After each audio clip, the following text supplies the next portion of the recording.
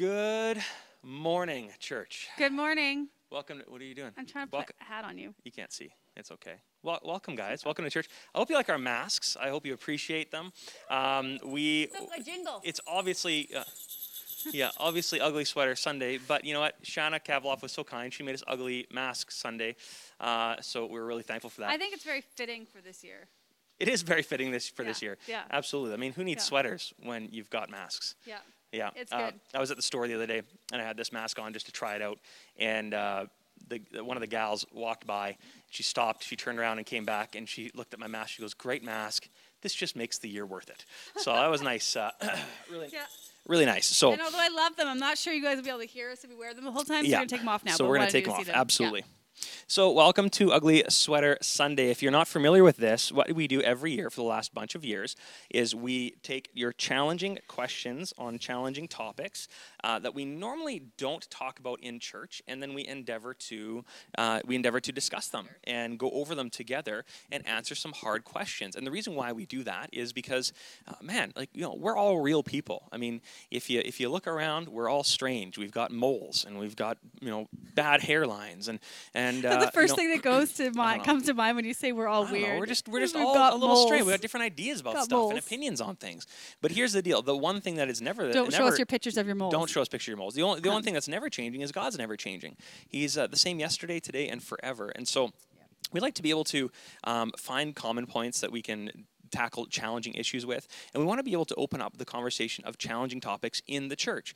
And the reason why is so often throughout history the church has been seen as a group of people who just ignore the reality of what goes on in the world around us.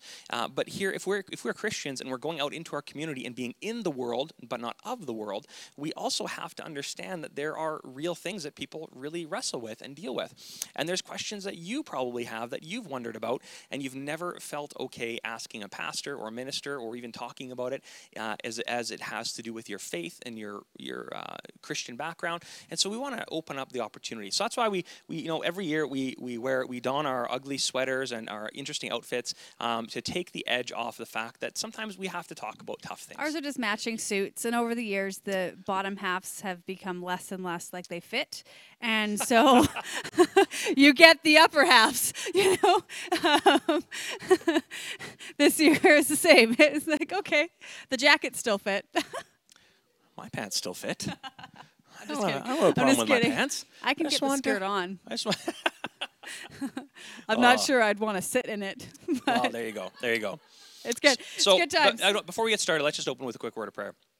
Heavenly Father, we thank you for our time together, and we thank you that you are great, and we thank you that you've got a sense of humor, and we thank you that you are creative and wild, and you have given us opportunity to also be creative and to ask questions and to ponder about things, and we thank you, Lord, that you have built that creativity into us and given us opportunity to discuss and wonder and really dig into subject matter that's very interesting. And so, Lord, first of all, we say that we want to make you the center of our lives and center of our conversations. And we are excited to be able to hold on to certain things firmly and just be very open-handed with other things. And we just trust you in this process and trust you in this journey as we discover some of these things together. We love you, Lord, and we thank you. Let our hearts be open to experience your Holy Spirit this morning. And in your holy name we pray. Amen. Amen. It's good. So, hey, good morning, everybody. I mean, we're just watching we're watching all the welcomes come in on the screen here. Let us know this morning where you're coming from. Give us a big hello in the comment section. Thanks for joining, and don't forget. I saw a few pictures on the New Life Church online. Did you? They can't come up here, so maybe you're right. That's okay. Yeah. Post. So fire your pictures of your ugly sweaters off to New Life Church online, and we would love to see those. So. Yeah. It's great. Yeah, so this year we cut it down to a few questions, not 10. Yeah. Because we have 4. We have 4 questions, and we're going to endeavor to get through these 4 today. And they're pretty heavy questions. Like they might take a bit to Yeah, there's a little bit unpacking. Yep. I mean, at the end of the day, here's the thing: is never take anything we say for granted.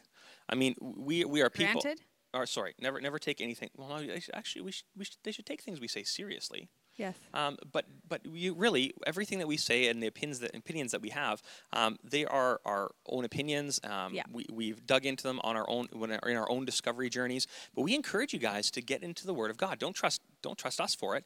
Get into the Bible, read the Bible, dig into the Word of God, discover it, take it apart, learn from it, and don't just trust a couple people telling you some stuff on a Sunday. We really want you guys to own your faith, so get into the Word and read it yourselves. That's really good. It's true. I was going to actually say the same thing, is that this morning, more than most Sundays we really are taking Scripture and really unpacking it in a deep way. This morning, that we're going to back why we think what we think, probably through Scripture, but it is mostly our opinions on certain topics. Yeah, totally. And you get just the two of us because of trying to space people out. It became more complicated to add anyone else. So usually you get more than the two of us. But this morning you get the two of us on 4 difficult questions. But we do recognize that everyone has their different convictions on these questions. Yeah. And so we're just going to try and give you information to help you decide what your conviction is. Yeah, absolutely. First of all, I think if you have a conviction on something, don't take that lightly. God gives us conviction on certain things, and that actually helps steer us. It keeps us from harm's way. It keeps us in check before Him. It helps us to remember that we actually need to repent, and we have to make sure that we are releasing these things to the Lord and not going back to them. And remembering that your convictions might not be someone else's. Totally. That it's not your job to impose your convictions on someone else's. Yes. There are things that are very black and white in Scripture, and Yes. when we preach and we discuss, we make those very clear. There are black and white issues. Christ died for our sins. Absolutely. That is the only way to heaven. Absolutely. We have sinned and we need Jesus. We need Jesus. No Like question there are about it. some absolutes in Scripture, and then there's some areas that are a bit more gray, and we have to unpack them. And I really truly believe that there isn't always a right answer for every person. Yeah, I some think things sometimes are cultural, some things absolutely are your circumstantial. background and some things are God knows you intimately, and He knows what's what might be okay for someone else might not be okay for you, because He knows that you can't handle that. And so there's just different different people have different convictions, and so although stick to your convictions, just remember that everyone has their own convictions. Yeah, absolutely. And so endeavor with this whole thing, we just endeavor to explore these topics with you guys. But more than anything, I hope this sparks an interest in you to help you know that your faith is real. Your faith is actually relevant. It can be tangible, and you can go on a journey of faith and understanding God by reading His Word. So I can't encourage you enough. Dig into the Bible. If you don't know where to start, crack open the New Testament, go to the book of John, go to the book of James. Those are simple, short passages to read that will give you an understanding of the life and times of Christ. It will give you an understanding of the challenges that we face on a regular basis and how to deal with them. If you want some wisdom, go to Proverbs in the Old Testament. And I would encourage you to start reading some of these. If you're looking for some books to read over the Christmas break, read your Bible, pick it up. Read a little bit at a time and let it soak in, because that is where we find our answers to life from. And then after that, we depend on the Holy Spirit for guidance and direction in all the things that we do. Yeah, it's good. So on that, there we go. So on that, let's dig into question number I feel 1. like maybe in our sermon series for the next year, we should just tell everyone we're just going to throw complete lies into our sermons every once in a while and just see if you pick them up. That's a bad idea. You think it's a bad idea? It's That's probably a terrible a bad idea. Because we're there's not gonna always do that. But- always somebody out there like, well, the pastor said. I know. I'm totally kidding. like, But it would be funny. It'd be funny just to throw things in and see if anyone actually picks it up and comes back and says, hey, I looked up that fact and that is not actually true. And I'd be like, great, you're listening. I hope so. That'd be I great. hope so. Anyways. So- so this morning, Question number 1. yes, I'm not going to do, and I don't think James will either, we're not going to do citations like you'd get in science papers of here's all of Yes. our resources. So if you want any of those, you'll have to message us and we will get them to you. But most of the information for some of the questions that we are giving you is backed by some research, scientific journals and papers that have been written on these topics. And so we're going to try and give you some of that. If you want to know where those came from, you can ask us later. Yeah, absolutely. We may not answer till after Christmas, though. It's true. Yeah, but that's okay. Okay. Okay, so question number 1. Question number 1. Do you want me to read it? Sure, go It's for going to it. be up on your slides, I think, or probably on the screen. You're going to see it. But here we go. We had a question come in. It was good, but it's multi-tiered. So let's take a peek here. It says, God has a plan for my life. He chose me before I was born, and I believe this with all my heart. My question is this. When I make a big mess of things, and I have, how is that part of God's plan? Question mark. And does He have a plan A and a B, plan B and a plan C? And why did I get so far out of line? I understand free will, but I just want to understand how this thing works. So thank you for sending that question. We really appreciate it. And so, yeah, Maria is going to tackle this, and I'm going to weigh in a little bit on this as well. And we also both have different opinions on this, but carry Well, on. we kind of have different opinions. Overarchingly the same, Yeah. but the nuances we have We differences. do. We actually sat in our office, and it's funny. If there was a camera in our office while we discussed That could Ugly probably Sweater be a Sundays, comedy show. I think it would be a comedy show because you would be surprised at how often we don't see eye to eye on these topics. Oh, yeah. And us wrestling through them, and Ben was in the office that day. And so he's sitting there, and he's like the referee between the two of us. Oh. Because we both get kind of fiery when we And have if you opinions. know Ben, he's a good referee because he's you a just great don't want to referee. mess with him. Although he's like very quiet. He's just like, so guys, you're saying almost the same thing. It's just like, yeah. Anyways, it's pretty funny. Side so, note, if you want a good chuckle, watch Ben ride a bicycle because it's like watching a Russian bear ride a bicycle at a circus. I took him for a bicycle ride the other day just to try out some e-bikes, and it was a special experience. Ben. But no, he knows it. He can also lift a car. So He can lift a car. I know. He's like a Russian bear. He can throw Anyway. you. You better be careful. He can throw you across the room. Okay. Carry on, Maria. Okay. Carry on. So, where am I going to start? I'm going to start by reading you out just a whole bunch of passages of scripture. And then I'm just going to unpack it a little because it's easier to read what the Bible says and then kind of explain where I've landed on this topic. Absolutely. Okay. So, Proverbs 16, verse 9. Let's start there. In his heart, a man plans his course, but the Lord determines his steps. Let's move on. There's so many passages that I could have read, so I'm just giving you a glimmer of some of them. Ephesians 2 chapter 10. verse 10. Or 2 verse 10, yeah. Yeah, I got it. For we are God's workmanship, created in Christ Jesus to do good works, which God has prepared in advance for us to do. Romans 8. Oh, that's Corinthians. Okay, we're going to go to Corinthians because that's the next one I have in here. Corinthians. Where did I have it? Oh, it's not on that list. Oh, okay. Well, you I need to had go it to here. Philippians. Oh, there it is. I have it. It's okay. Okay. Corinthians 2, verse 9. However, as it is written, no eye has seen, no ear has heard, no mind has conceived what God has prepared for those who love him. But God has revealed it to us by his Spirit. We're going to jump into, there it is. Philippians 1? Romans. No, Romans. We're going to Romans? Okay. Oh, apparently, hang on. You got this. I got this. Where's Romans? It's in the Bible. I know, but I thought I had it. Matthew, Mark, Luke, and John. Acts, Romans, 1st and 2nd Corinthians. It's right in there. I know where it is. I had it, but I had it Galatians, marked. Ephesians, I thought I had Philippians, it marked. Colossians, Stop 1st it. and 2nd Thessalonians. You're not helping. I thought I had it Timothy, marked. 2nd Timothy. Okay, you ready? Okay, go ahead. You're distracting everyone from listening to Scripture. No, they're learning the Bible. Romans 8, verse 28. It says, and we know that in all things God works for the good of those who love him, who have been called according to his purpose. And the last one I want to jump to is Matthew, which I think I just took my marker out of, but that's okay. Matthew That's chapter... at the beginning of the New Testament. That's the first book of the New Testament. Thank you. Yeah, just- Thank you for that. Just Do you know how hard it is to try and find scriptures when you got it on your lap? Matthew 28, verses 19 to 20. You're making me feel like I don't know my... I know where You're the books doing of a the Bible great- are. You're doing a great job. Somebody let Maria know she's doing a good job in the comments. Their faith in me, being able to tell them what Scripture says, is declining every time that they see you try and tell me where something is in the Bible. It's going to be good. It's good. It's great. Okay, you ready? Matthew 28, verse 19 and 20. This is the last thing that Jesus says before he ascends to heaven. It says, therefore, go and make disciples of all nations, baptizing them in the name of the Father and of the Son and of the Holy Spirit, and teach them to obey everything I have commanded you. And surely I am with you always to the very end of the age. So where do we start with this question about God's plan? And really what you're talking about is God's sovereignty over our free will. And where do those two meet? And how do you unpack those two? Yeah, totally. And so what we see in Scripture is that God does have a plan for our lives. It's clear that he has a plan. Here is where it becomes a bit more of a discussion is what is that plan? We see two different things through Scripture. We see one, that sometimes God has very specific things for specific people to do, where he's really, really clear. You are to go here, and you are to do this on this date, and here is the plan. Here is every step laid out in detail.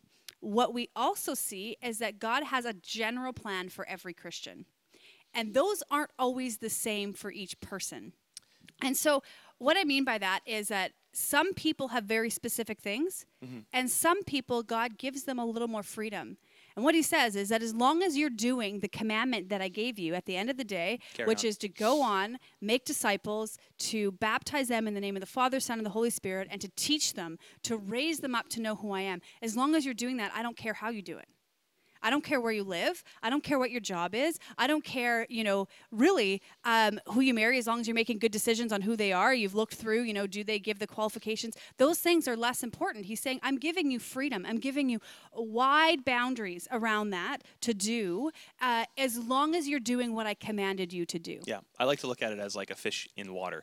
So we have been created. We have been given an environment to live in. We've actually been given the guidelines, which is the shoreline of the lake. But as a fish, we have a perfect place for us to be in, and that is in that water. We have infinite freedom within that lake to do whatever it is we choose. But the moment that we try to go beyond the borders of the appropriate things that God has given us, the boundaries that He's given us, and we take a leap onto shore, well, certainly we perish rather quickly in an environment that we are not built to last in, built to live in. And going outside of those healthy boundaries that God gives us can be quite dangerous. Yeah, it can. So there's two different things when you're talking about God's plan. In our examples in our life, and most people we know, when God wants you to make a very specific decision and you were going before Him and asking for wisdom. I didn't read that scripture this morning, but scripture also says, if you want wisdom, come before me and ask for it, and I will give it to you. Yeah. And so if God is being specific about a decision, you better believe that He's going to make sure that that's clear to you. Absolutely. And so if you're not getting clarity and you're thinking, I don't know if I'm supposed to do this, or one of two things. Either if you're not feeling settled, you're not at peace, then just wait. Yeah. If you do have peace and you're like, I don't know, but I think this is what I want to do, then just do it. Maybe God's giving you the choice. He's saying, I don't care. As long as you love me and you're following me in the midst of it, you can make either one of those decisions, and I'm okay with that. Mm-hmm. So God's plan sometimes in the church can get kind of muffled because people can almost end up with anxiety. Well, and be very stagnant, actually. Yeah, stagnant. Actually do nothing. Totally. Yeah, they become immovable and filled with anxiety over making the wrong decision, so they just don't make a decision. Sometimes God is giving you freedom and saying, use your own creativity, serve me in whatever capacity you want, and I'm okay with that. Yeah. If He has something specific, because I believe that He does sometimes, He will make that clear. Abundantly clear. Yeah. Why do we want to start there before we go into our mistakes and how God uses our mistakes and all of that stuff? Because it's really important that we have a good grasp on what God means when He says He has plans for us. Sometimes it's as simple as love your family, love me, love God, love people. Yeah. And that's as simple as it is. And He's okay as long as you're doing that. And the rest of your life, go for it. Yeah. So Enjoy. Then we get into, what does He do with our mistakes? Here's what God promises. He promises to remove our sins as far as the east is from the west. Yeah. But we're talking about eternity. On this earth, it does not mean that there won't be consequences for your actions. So true. So unfortunately, although God's forgiveness is there and He promises He'll give you that, you don't have to live under the shame and the guilt of your mistakes. You don't have to, He promises peace, He promises joy, He promises comfort. It doesn't mean you won't have sorrow over things that you've done. Or you won't have real life consequences. Real life consequences. It's like this. It's like someone goes out and murders someone. The reality is that they could find God, they could ask for forgiveness, and God's going to forgive them. They're still going to go to jail. Yeah. They're still going to sit in jail for their lifetime. And they'll still... Apparently in Canada, that's only 25 years. I just found this out this year that we don't have longer. That's a different topic for a different Sunday. I know. I was totally mortified by this. But my point is that there's still earthly consequences. They are forgiven and their sin has been removed from them, but that's talking about eternity. On this earth. Sometimes there's still consequences for our actions, which means that if we have made mistakes, God forgives our mistakes. Yeah. And he wants us to accept that forgiveness, but there might still be earthly consequences for your mistake because people are relational and they may not have the same capacity for forgiveness that God might have. Yeah. So that's the first part. Mm-hmm. The second part of the scripture I read is that God promises to work all things for good for those who love Him. Mm-hmm. Few things in that passage. All things for good doesn't mean all good for you. It just means all things for good. And the second piece is for those who love Him. When you choose to enter a relationship with God, you choose to surrender to Him, you choose to love Him and choose to follow Him, what He says is He'll take all of your mess, all of the things that you've seen as mistakes, and He will use it for some kind of good. Mm-hmm. You still might not feel great about it. Absolutely. But He will use it for His good. Yeah. That is His promise in His word. So how do we rectify, though, if God has this plan and I've gone off that plan? Did he have plan A, plan B? I kind of see it like this, and this is where we differ a little. I see it as you have a destination, you're hiking, destination is the top of the mountain. I think of all the trails over by Dove Hill and Scatterable Reach, and if you live in Castlegar, all of those areas over there. There's a lot of trails that end on that same destination. But some of them take different routes. Some of them are harder, some of them are easier, but they all take different routes. What I think of is that if God has a specific plan, again, sometimes that plan is bigger than we think it is. There's not as many boundaries as maybe we think there are. But if God has this plan for your life and you detour off that plan, what I believe is that God will always make ways to detour back on. Yep. He's always going to make trails that intersect that plan again. He's going to say, okay, you went that way. Here, you're going to come back. Here, you're going to come back. Because sometimes we think it's going to be easier, but it's not. Actually, I think it's important to, the reason why that's the case is that God actually really loves you. He really loves you, and he desires to know you, and he desires you to know him, and he desires that relationship to be fostered and to grow, and he really doesn't spare any expense when it comes to tapping you on the shoulder. And so sometimes we can go many wrong directions through many situations in our lives, but he is faithful to get a hold of our hearts, and he'll do that. And the only person that can stop him is us when we choose to continue to run the other direction. Absolutely. So I think it's understanding that you may go off of the path that God intended for you. Oh yeah. Right? You may go off of that path. A little bit off-roading. He's always going to make ways to come back. He's always going to make ways to come back so that your destination will end up the same. If you choose to never come back, though, you're not going to end up in the same destination. Right? Yeah. And so there's these pieces but he's going to make those ways to come back.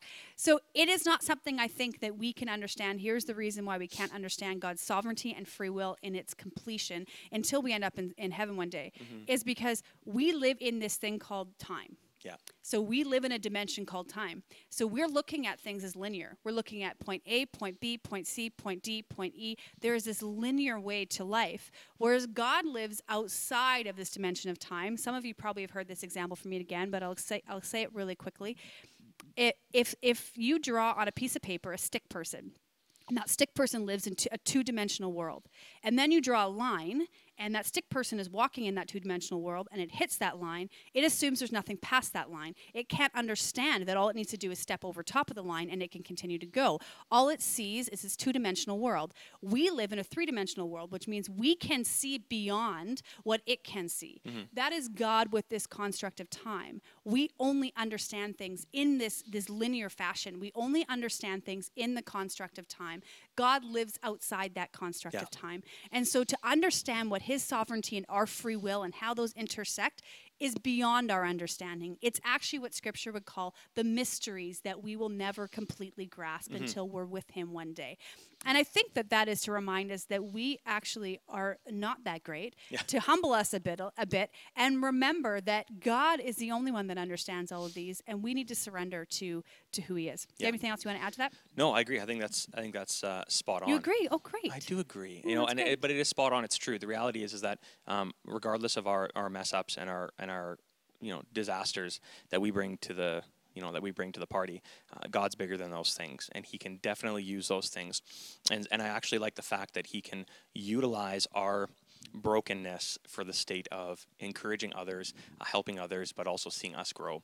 And I Lord knows I have made many, many mistakes in my life, and I wonder sometimes where I'm not going to say you've made many mistakes. I have. I'm speaking about myself. I have. I absolutely have. But what's amazing is that God is faithful to take my mess and my silliness and my deviations from his heart for me, and he turns them around and uses them as opportunities to give testimony, opportunities to really understand what someone's going through when they're going through a state of brokenness. And he actually has taken these things that I thought were moments of destruction in my life, and through his grace, I've seen him turn them around and give them moments of hope where, I get a chance to be a hopeful source for somebody else because of my challenges.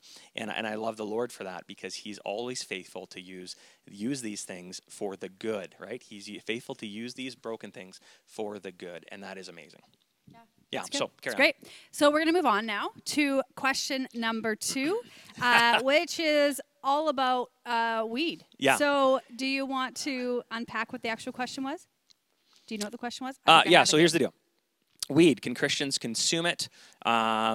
What's the big deal? And I love this one. This is, again, carryover from last year. But can and should I tithe from my marijuana stocks and crops? First of all, let's start with answering the last question. Yes and yes, okay? I'm only partially Didn't kidding. we just hear God can take all things Yes, and work them absolutely. together for good? Absolutely, yes. Yeah, so we have a food program that we use to feed the needy in the community. Many meals are prepared every single week, and they go out into the community. So if you want to get behind that and you're wondering how you can tithe from your marijuana stocks, there you go. Well, let's be honest. It is. I mean, last year it was a bit more. Or when we tackled this the first time, a little more difficult because it wasn't legal. It is legal now, and so the reality. I think it was legal last year. Whenever we tackled this the first time, Maybe it was 2 years ago. Maybe. I don't know. The reality is that it is, even if it is a legal business now, so whether or not what we think about the business, yes, you can totally tithe off of your Yeah, and if you're business. concerned about how many pot shops we've got in Castlegar, you can write the city councillor and ask questions about that. But that is an unfair statement in this context because I'm not allowed to say. That's right. We won't talk about that. But what we will talk about is weed. We're talking about weed. And so here's the deal. Can Christians consume it? What's the big deal? And can and should I tithe from the stocks and crops? So, okay, let's look at a couple of things first. I think, first of all, it's always important to make sure that you've got appropriate information, as we are also going to tackle in other subjects and these other questions. We want appropriate information. We want to be able to look at what is the truth, what's actually going on here, and have some understanding for it. So let's talk about a couple pieces of marijuana. We've got CBD and we've got THC, okay? And CBD is the portion that we find derived from hemp, or also sometimes marijuana, and that is used for medical situations, medical purposes. And there's actually very positive medical effects from using CBD for things like pain, things like sleep disorder, things like reducing anxiety and depression, all those types of things, actually positively affecting the challenges that many face from going through cancer treatments. Now, it doesn't reduce or eliminate cancer, it reduces the effects that some people face when they experience cancer treatments. Yeah, as well as other types of aches and pains, inflammation issues, these sorts of things. This comes from the medical portion that we derive from hemp or marijuana. Yeah, usually it's in some kind of oil form or something similar to that. Think of it as medication that a doctor would prescribe, because it is very similar to things like, if oxycodone, that they're giving you that because Opiates of severe pain, Yep. T3s that they're giving you that for sleeping medications that they're giving you. Yeah. It's on that same kind of level. It's got the same properties. Most of you probably know that most of those other things I listed also originated from plant products, and we have manufactured them to use them as pain meds. So, Absolutely. So that's the part of the plant that does that. Yeah. So then there's the other side of it, right, which is the THC. And so these things usually get confused, or they get intermingled, or there isn't really a good differentiation between the two. Often what we see expressed in concern is that if I'm consuming marijuana products, I'm just going to get high. Or if I'm consuming these products, am I doing something that's against God? Or if I'm consuming these products, am I just going to get all messed up and have all sorts of problems? Well, there's two portions that we have to look at here. There's a CBD, which is the medical portion that has the medical benefits, and then there's a THC portion, which is actually the narcotic portion of it as well. And we can see effects. It's a psychedelic. It's a psychedelic, yeah, it's a exactly. And we can see the effects of these things. So let's look at some of these things, right? So when it comes to marijuana, a couple major things that we see coming out of that, and these are medical issues. These are proven things. These aren't just sort of like ideas that are out there. And if you want citations, you can communicate with us later for those. So we see schizophrenia and psychosis increasing drastically with the consumption of marijuana between the ages of 16 to 25. This is pretty profound stuff. We also see memory loss and ability to retain memory diminish tremendously, up to around 8 IQ points. It's pretty significant. We also see mental health conditions that are amplified with the consumption of THC. And new studies also show that there is an addictive component with cannabis products that contain higher than safe levels of THC in them. And health officials recognize that a safe amount per dose is actually under 1 milligram. And so it's, again, more just information for you to take home with you. Always smoking, or as always, smoking, no matter what, is harmful for your lungs, and it's not good for these old things in your chest. You kind of need them because air is important. You can't go too long without it. So some of the other effects that we see from THC are this: altered senses. For example, you're going to see brighter colors. We've all seen the characters in movies or Cheech and Chong and all those sorts of things where everybody's like, whoa, like totally blown away, having that psychedelic experience. Well, that's what we see from THC. So an altered sense of time tends to slow down. There's changes in moods, there's impaired body movements, difficulty with thinking and problem solving. We all have experienced that, right? I mean, some of you are watching, you're not from the Kootenays. I haven't experienced. No, I'm not talking about like experiencing personally. Oh, okay. But you know, I just thought you should clarify that there we go, we've all experienced. So we're from the Kootenays. We've all seen it growing up. We've been around it pretty often, more than most places in our country. And so you see these things, right? Oh, there's a stoner, or the guy's, you know, super paranoid. So I was on that. I was actually shocked that when I moved somewhere that was a bit more of a Bible Belt place, Manitoba. I was surprised at how naive people were to some of these things, because again, growing up around here, even though I grew up a Christian, you're just exposed to this stuff, and so it was amazing to me that there's people who had never seen people or had interactions with people, and some of the things they thought, I was like, oh wow, that's interesting. Super interesting. And being like a naive prairie boy coming this direction was quite an eye opener for me as well. So we see, like, you know, other side effects are hallucinations, delusions when taken in high dosages, as well as, again, like I said earlier, psychosis, which is a risk with actually one of the highest risks that you'll see. And what's interesting is that science shows that psychosis, even though it is an event that can occur from high dosages or high use consumption, it's not always something that can be reversed, and it can stick with an individual for a long time or perhaps their entire lives, which is, again, these are some of the challenges that we see with these things. Now, I think it's really, really important to echo some of these things across other subjects, right? So we've seen opiate prescription. The reason why we've seen opiate prescription nosedive is because the profound negative effects of opiate use and opiate addiction and opiate abuse are rampant. And so, you know, gone are the days where you can just go into your doctor and get a prescription for Oxy or Percocets or Hydromorph or anything, and just keep on going with it all day long, every day. The reuse effects the reuse of it over and over again, or the addictive nature, is profound stuff. And so, you know, that's a real challenge, and that is a safe product that we've seen distributed by our medical system for a long time. The other thing that we see are, you know, alcohol use. There's alcohol use that can be safe and consumed in a safe environment, and then there's also dangerous alcohol consumption that can have very lasting effects and cause all sorts of grief. Now, we see something very interesting regarding alcohol consumption that I just want to draw from in the Bible, and it says in 1 Timothy chapter 5:23. Oh, there we go. Thanks, honey.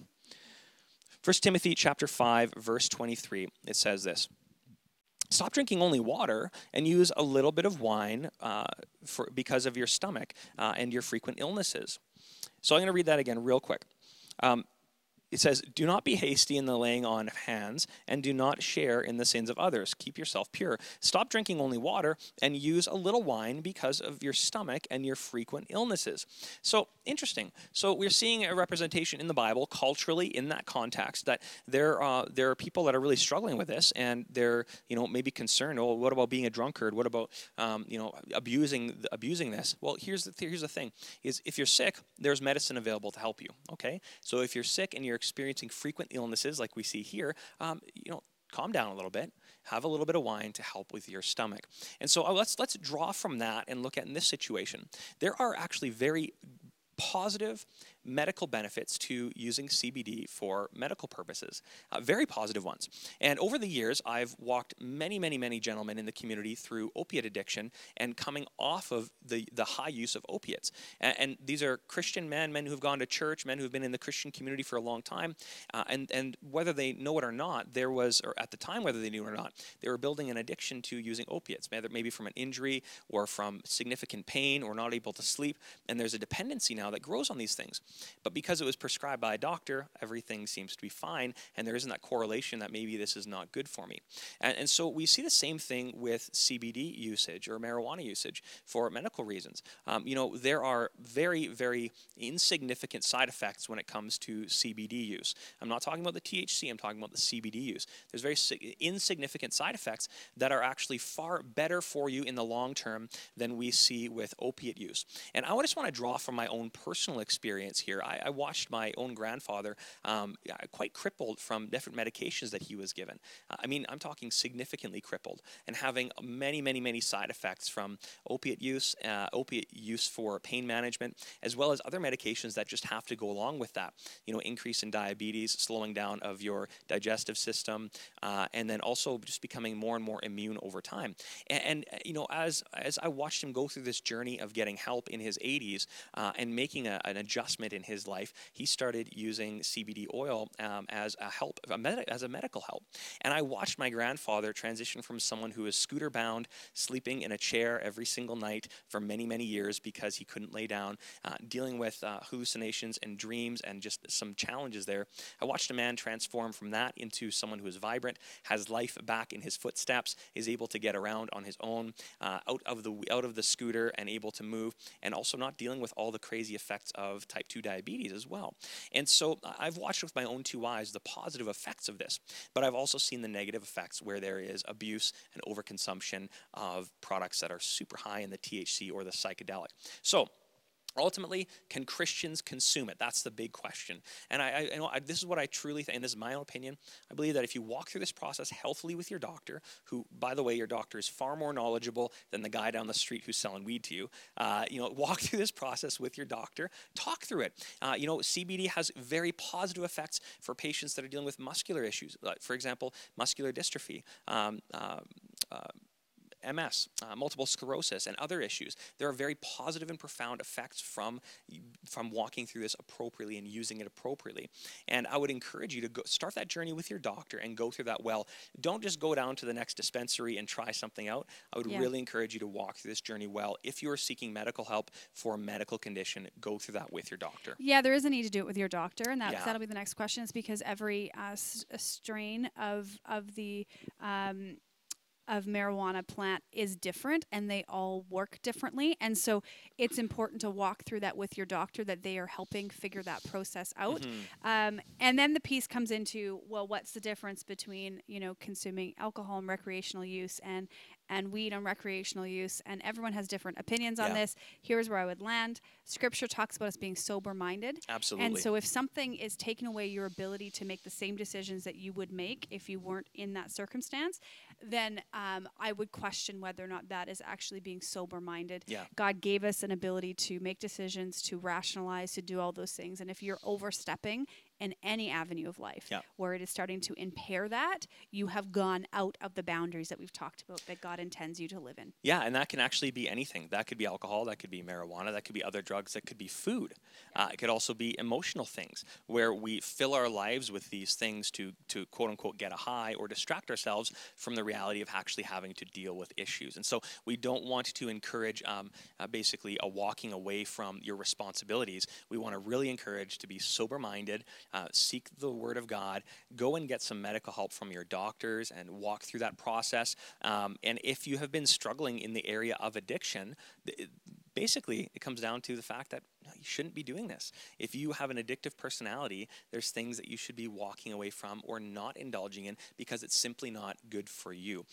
You might not be built to be able to handle those things. And so let's explore different opportunities to work through these challenges. Great. Okay, we're going to move on because apparently we've only gone through 2 questions and we've already done half an hour. We got this. Okay. Next question. Wow. Big question. Okay, I'm going to ask the question. Okay, ask the question. Okay, tough question. Really tough question, but I think important to discuss.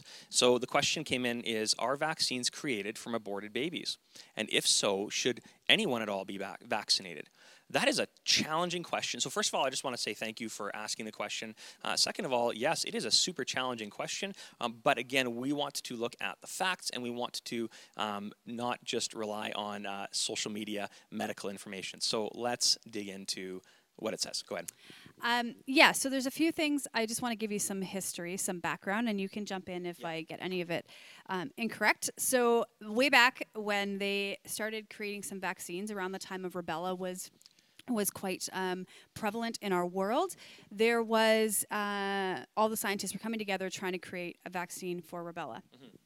There was a mom at that time that aborted her baby because she had rubella and had the fear that when her baby came out, it was going to have all of these horrific side effects. And so she made a difficult choice to abort her baby. We're not having a conversation over whether or not she made the right choice here this morning, but she made a choice to abort her baby.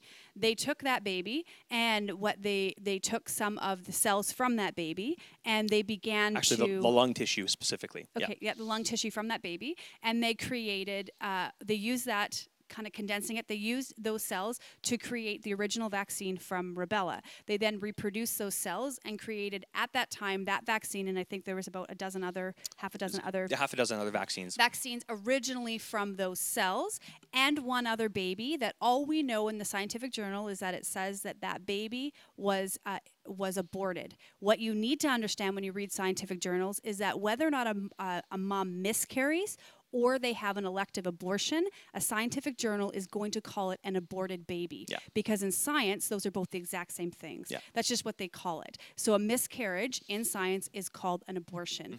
We now think of that term meaning it being that like someone an intervention. Chose to get to have an abortion. But in scientific journals, it doesn't matter whether or not the baby was miscarried or whether or not they chose to abort. They're both going to be called the same. So it's important to know when you read through scientific journals. So back to the vaccines. So they used those cells to create the vaccine for rubella. They also used it to create a couple other vaccines at that time. Since then, they no longer use those cells. That's correct. That is not how they've created vaccines. They did try to create those vaccines using other things like duck embryos and a few other things. The problem is that other mammals carry viruses that may not negatively affect that mammal, but will negatively affect us. And so they were having problems finding a vaccine that wasn't going to have some other negative effect on us, and they needed human tissue to do it. Now we get into, so that's the background. Currently today, none of our vaccines are created from aborted babies. That's not the case. If you want some more information on where we land with like Plan B, abortion, all that, we talked a bit about that actually last Ugly Sweater. You can go back through history and find it there. But here is where I would like to put it in the same category.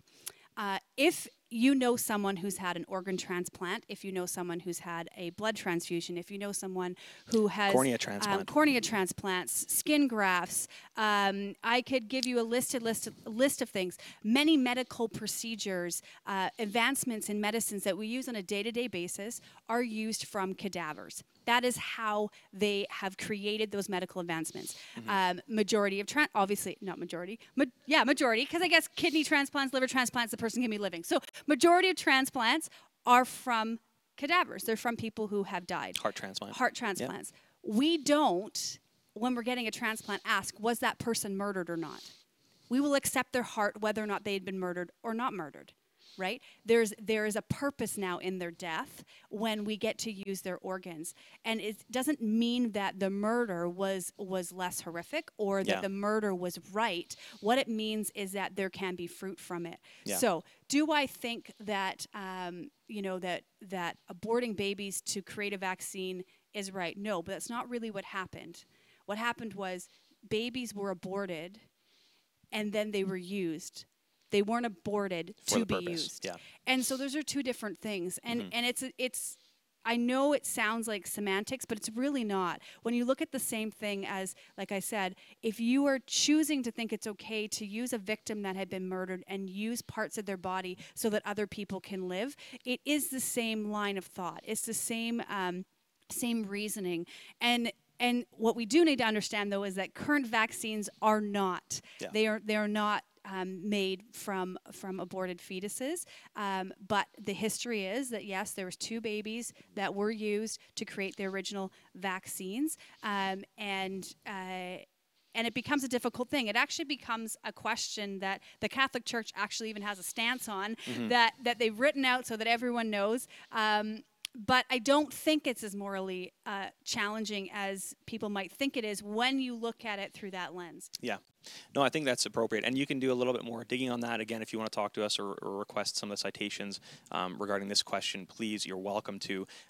We actually had to do a little bit of digging before we answered this as well, because we were very unfamiliar. I actually had never even heard of this as being a concern before until I was presented with the question, which then it's like, oh, very interesting. Okay, so I'm gonna dig into this a little bit. So yeah, again, if you want some citations or want some more information on that subject, please communicate with us. Please talk to us, but because we really want to walk on a journey of making sure that we are informed appropriately. Yeah, I think it's understanding that a lot of times when we're talking about these medical questions and what's right and wrong, is it's not as black and white as we might think. Yeah. Even, you have the arguments over even vaccines. It's not in black and white as people might think, because you are looking at not whether or not there's any side effects. What you're looking at are the side effects worth the outcome.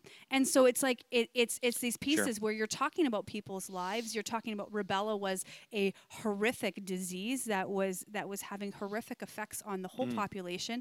And so they were making difficult decisions of how do we get through this. Yeah. Very similar, right? We're in the same thing. And so there's no black and white answer to these questions. Yeah. There's a lot of gray, and everyone trying to do the best that they can. Yeah.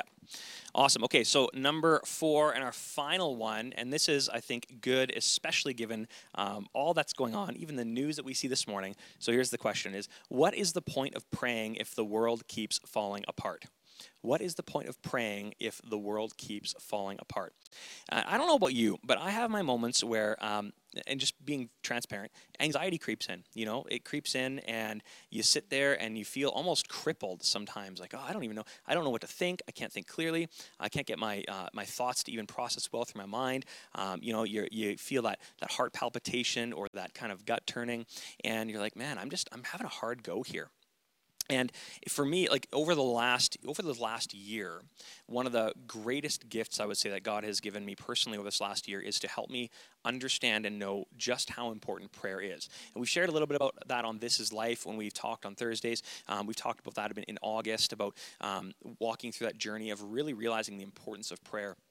And I think that this past year, now more than ever, there is a need to be in prayer. We find ourselves isolated in seasons. We find ourselves not being able to communicate with people the way that we would normally like to. We can't come to church, and that's our safe space to give a hug or a high five or see somebody again. And we've been thrust into an environment that is very different for all of us than anything we've really ever understood before or been able to grapple with. And so we look at what goes on in the world. We look at the challenges that we're facing. We look at things can seem quite dismal, especially if you are watching the news and stuck on social media. It can seem very challenging. And so we have to ask the question then is, what is even the point of prayer if our world keeps falling apart? And so I like this. It says, Christian philosopher and scientist, by the way, Blaise Pascal. And if you know anything about science, you'll know Pascal's theorem, and you'll be able to dig into that a little bit. So he's from 1623 to 1662. And what's really interesting is that That'd be a long life. That would be a very long life. Yeah. What's interesting is that there's many of these early pioneers of science that had profound faith, and they were incredibly enamored with God, and that was what actually propelled their scientific careers to understand the mysteries of God's creation. And so the vast majority of our early scientists were believers. And so Pascal says this: the heart has its reasons of which reason knows nothing. He's talking about prayer. The heart has its reasons of which reason knows nothing. What's the point of prayer? Well, here's the deal. It might not seem like it makes sense to stop everything you're doing and take a moment of pause and talk to God, or to simply sit in his presence and unwind a little bit. It might not make any sense at all, but there's something that your heart needs that we can't quantify. I've talked about the state of the heart before, and we know our heart as our beating thing inside of our chest. But when we see heart talked about in the scriptures, it's talking about the cardia, the innermost part of our being, perhaps even our soul or our spirit. And there is something that we need internally when it comes to connecting with our Creator. And every single person on the face of the earth experiences this. Some of us do a good job at hiding it. Some of us do a very good job of being distracted from it. But the reality is we have something imprinted on our soul, our cardia, the innermost part of our being, that requires a connection with what's beyond us, then beyond what we can quantify, beyond what we can experience or even give account for. And when Pascal says that the heart has its reasons of which reason knows nothing, he's talking about the fact that we need to commune with God. Prayer is transformative. Prayer changes life. Prayer changes our circumstances even when our surroundings don't seem to change. Prayer changes our outlook. And prayer takes us from being in a state of hopelessness to hopefulness.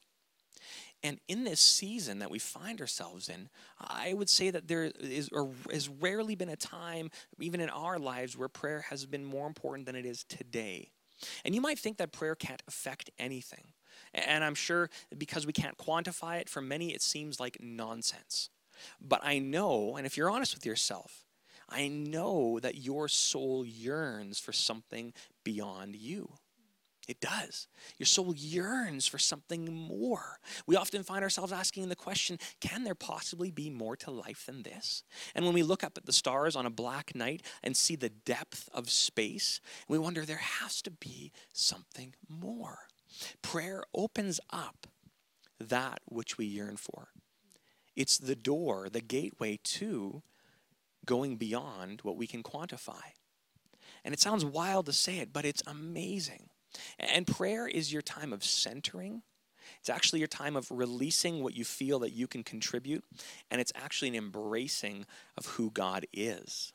Because who God is far beyond anything that we can bring to the table. And if we look at the life of Jesus, he spent most of his ministry escaping from the crowds, going to the quiet places, and sitting in a time of prayer. Often we don't do that. We fill ourselves with more busyness. We fill ourselves with more coffee. We fill ourselves with more conversations. We fill ourselves with more pot. And we don't take that time to stop and rest in the presence of God and experience that transformation. Yeah, I think that's really good, is that there's more than one case or more than one reason for prayer.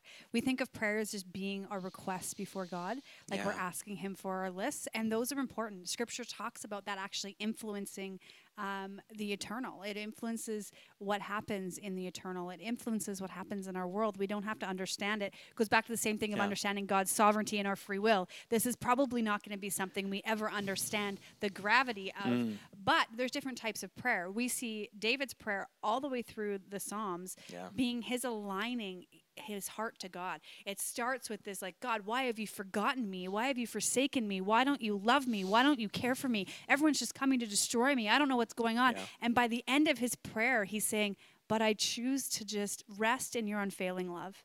I choose to just put my life in your hands. That there is this communion with God that happens when we pray, that aligns our hearts back to God, that actually brings to light. Paul writes in Philippians, he says this, he says, I have learned to be content in whatever the circumstances.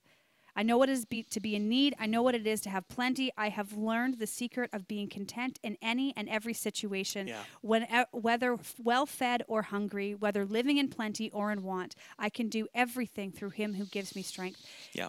What he's saying is that my aligning, my communing with God brings everything to alignment, where I realize I can be content no matter what's happening around me because of who God is and because of my promise for eternity. It's true. It's so true. And I think, like, if I can only speak from my experiences, I would say that this last year has been a journey of like an overarching recognition that prayer is actually important and prayer changes things.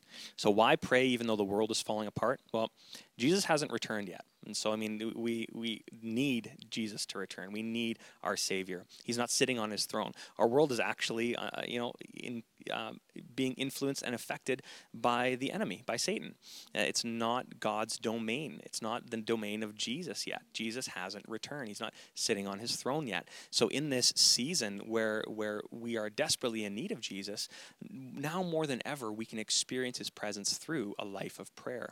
And there's something precious about that.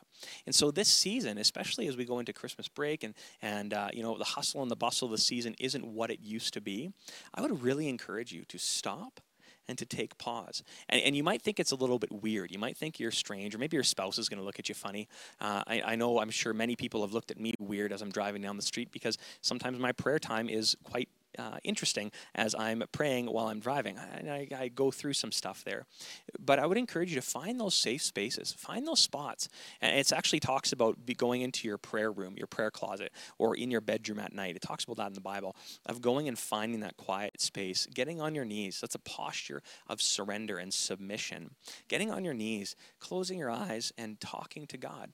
And if you're not used to that, if that's just not your wheelhouse or not something you've grown up with, I want to let you know that it's actually very simple, and you can take a chance at it. You can try it out free of charge, won't cost you nothing, money back guarantee. You can take a moment, even today, and find a quiet place and just say, okay, God, I don't know what I'm doing. I'm new at this. My name's James. And you don't say that. And just say, hey, you know what? I think he knows your name is James. I think I need to talk to you, but I don't know about what. I'm feeling a little hurt. I'm feeling a little scared. I'm actually concerned about the world. I'm afraid of things. I don't know what to do, but I know that I need help. Can you please help me? And then take note of that, and then watch how the rest of your day or your week unfolds. And I think you'll realize that no matter how bad you thought it was going to be, you've made it through the other side, and you can stop and thank God. Say, God, thanks for taking me through this. It wasn't easy. There were some challenges, but thank you for letting me make it through this week. And I really encourage you to join in the gift that God has given us, which is prayer, to communicate with him, to experience him, to get to know him, and to avail our lives to him.